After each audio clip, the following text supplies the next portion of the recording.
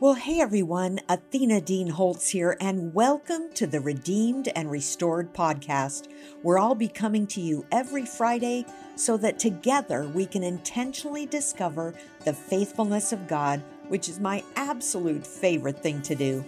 Every week, I'll bring you encouragement to see God working all things together for good, from scriptures to devotional excerpts to song lyrics to personal examples from my journey through redemption and restoration. Joining this community on a regular basis, where it's okay to be real and throw off our masks of perfection, will not only encourage you, but will motivate and stir your hearts and just possibly leave you forever changed. In times like this, we all need to be encouraged as we face the challenges, difficulties, and losses of this life. So I look forward to growing right along with you in authenticity and transparency as we endeavor to find the faithfulness of God in our everyday lives. So take a moment to write a review on Apple so even more people are able to find the encouragement you're about to hear. Each episode is broadcast on my YouTube channel before it's converted and brought to you in this audio format. If you'd like to get in on the fun and giveaways at my YouTube home, join me over there at Athena Dean Holtz for even more encouragement.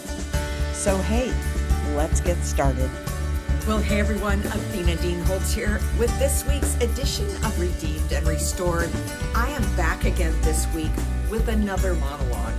Just because our God, the God that we serve, who is holy and righteous and faithful, is also a good father who takes care of his children.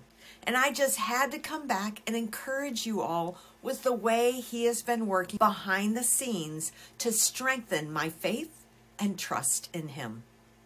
I'm going to share my thoughts from my journal on Tuesday, 2/22/2022, and then make a few comments before I actually share my journal entries from this morning, 2/23/22. The black screen in front of my first class seat simply requested, please wait. They had to do a reboot of the digital media player on the airplane, which took about 7 minutes. It went through many phases, but landed on those 2 words, please wait. Over the weekend, I dug deep into Isaiah 40-42, and this verse was a reminder of the white letters on that black screen. He gives strength to the weary, and to him who has no might, he increases power. Even the youths grow weary and tired, and vigorous young men stumble badly, but those who wait for the Lord, who expect, look for, and hope in him, will gain new strength and renew their power. They will lift up their wings and rise up close to God. Like eagles rising toward the sun, they will run and not become weary. They will walk and not grow tired. That's the Amplified Version. And my emphasis was capitalizing those who wait for him. It seemed timely to read those verses when a major challenge was placed before me. Do I trust God and wait on him, or do I take matters into my own hands? If I just do the worldly thing to solve my problem, then how do I know if God rescued me or if I just got ahead of him and rescued myself? Of all that is within me, I want God to show up and show off. I want him to get the glory when the waters part and provide dry land for us to travel on. I want to be able to point to him rather than my business savvy or wisdom. As I pondered that scripture, I felt led to check out Streams in the Desert that day, which is my all-time favorite devotional. So this was the entry from 2/21/22, just 2 days ago. Be still before the Lord and wait patiently for him. Psalm 37:7. Have you prayed and prayed and waited and waited, and still you see no evidence of an answer? Are you tired of seeing no movement? Are you at the point of giving up? Then perhaps you have not waited in the right way, which removes you from the right place, the place where the Lord can meet you. Romans 8:25 says, wait for it patiently. Patience eliminates worry. The Lord said he would come, and his promise is equal to his presence. Patience eliminates weeping. Why feel sad and discouraged? He knows your needs better than you do. And his purpose in waiting is to receive more glory through it. Patience eliminates self-works. The work of God is this, to believe, John 6:29. And once you believe, you may know all is well. Patience eliminates all want. Perhaps your desire to receive what you want is stronger than your desire for the will of God to be fulfilled. Ouch.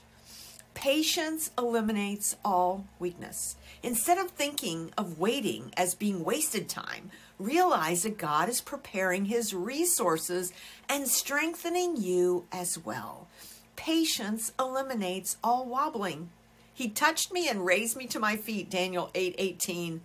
God's foundations are steady. And when we have his patience within, we are steady while we wait. Patience yields worship. Sometimes the best part of prayerful and praiseful waiting is experiencing great endurance and patience, giving joyful thanks, Colossians 1:11 and 12. While you wait, all the aspects of patience have her perfect work, James 1:4. Waiting and patience will be greatly appreciated. Hold steady when the fires burn, when inner lessons come to learn, and from this path there seems no turn. Let patience have her perfect work. Did you hear that? Patience yields worship. Whoa. I've always thought of patience with disdain. Don't pray for patience because God will send you lots of circumstances to teach you how to be just that, and they usually are not fun. That's been my attitude about patience. As I dug into Romans 8:25, listed in the devotional, it opened up a whole new perspective for me. We must wait patiently and confidently while the Spirit pleads for us in harmony with God's own will. Whoa. Thank you, Lord, for the reminder that you cause all things to work together for the good of those who love you and are called according to your purpose for us. Wow. Just wow. As I read that, the white words were just shining out of the darkness. Please wait. Yep. They were just for me as a reminder of what he is doing and who he is in my life. So that was in the morning of 2/22/22. Dire need. I had many tests that came my way in the waiting. One was a potential sponsor who wanted to pay big bucks to get in front of our audience, but who promoted worldly ideas and kind of a get-rich-quick scheme mentality in her ghostwriting and bestseller coaching. I didn't really care how much she was willing to pay and how badly we needed the money. I had to say, no, you're not a good fit. We don't want to endorse that mentality. I felt compelled to provide a service that would cost me significantly to someone and just cut the profit margin down to almost nothing. I could not do it. And I worshiped and I prayed scripture out loud in the first person, of course, like I always love to do. My favorite was to pray this in first person. I trust in the Lord and choose to do good. This is Psalm 37. I dwell in the land and befriend faithfulness. I delight myself in the Lord, and he gives me the desires of my heart because they're his desires. That was my addition. Verse 5, I choose to commit my way to the Lord. I trust in him, and I know he will act. Those were in all caps. Let me just say, those were emphasized big time. Verse 7, I choose to be still before the Lord and wait patiently for him. Verse 11, but you, Lord, say that the meek shall inherit the land and delight themselves in abundant peace. I choose meekness and humility so I can delight myself in your abundant peace. Verse 34, I wait for you, Lord, and keep your way, and you will exalt me to inherit the land. One after another psalm, I prayed in first person out loud. And then this morning, Wednesday the 23rd, I read Streams in the Desert again. I always go there when things are hard. And there came a lion, 1 Samuel 17:34. It is a source of inspiration and strength to come in touch with the youthful David, trusting God.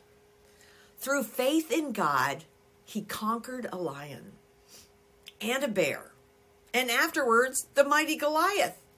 When that lion came to despoil the flock, it came as a wondrous opportunity to David.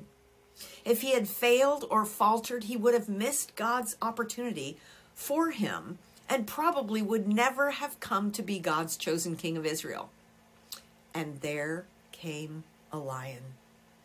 One would not think that a lion was a special blessing from God. One would think that only an occasion for alarm. The lion was God's opportunity in disguise. Every difficulty that presents itself to us, if we receive it in the right way, is God's opportunity. Every temptation that comes is God's opportunity. When the lion comes, recognize it as God's opportunity. No matter how rough the exterior, the very tabernacle of God was clothed with badger skins and goat's hair. One would not think there would be any glory there. But the Shekinah glory of God was manifest under that kind of covering. May God open our eyes to see him, whether in temptations, trials, dangers, or misfortunes. That was so powerful. So this brought everything together as God worked miraculously behind the scenes, bringing it all together. Over the top provision that blew me away. I kept my promise to God. I would not run after a line of credit to meet the needs before me. I would trust God that he would supply all my needs. According to what? Philippians 4:19. His riches in glory in Christ Jesus. And that's exactly what he did. He made a way where there seemed to be no way. He swooped in on a white horse and rescued me. And when the lion was roaring and fear threatened to overwhelm me, that was God's opportunity for me to grow in faith and trust in him. It's God's opportunity to sanctify us and teach us his ways, not our ways. He can be trusted, my friends, and you can take that to the bank. Thank you so much for joining me today for Redeemed and Restored, and we will see you next week, next Friday, with my guest, Monica Schmelter, host of the Bridges TV show out of Nashville, Tennessee. Bye for now. So thanks for joining us today on the Redeemed and Restored podcast, brought to you by Athena Dean Holtz and the Romans 828 bookstore, a division of Redemption Press. I'd love to have you review and share this podcast with friends, family, and others who could use the encouragement. And be sure to check out my YouTube channel at Athena Dean Holtz for more tips and tools to help you find the faithfulness of God. So thanks for joining us today. See you next week for another episode of Redeemed and Restored.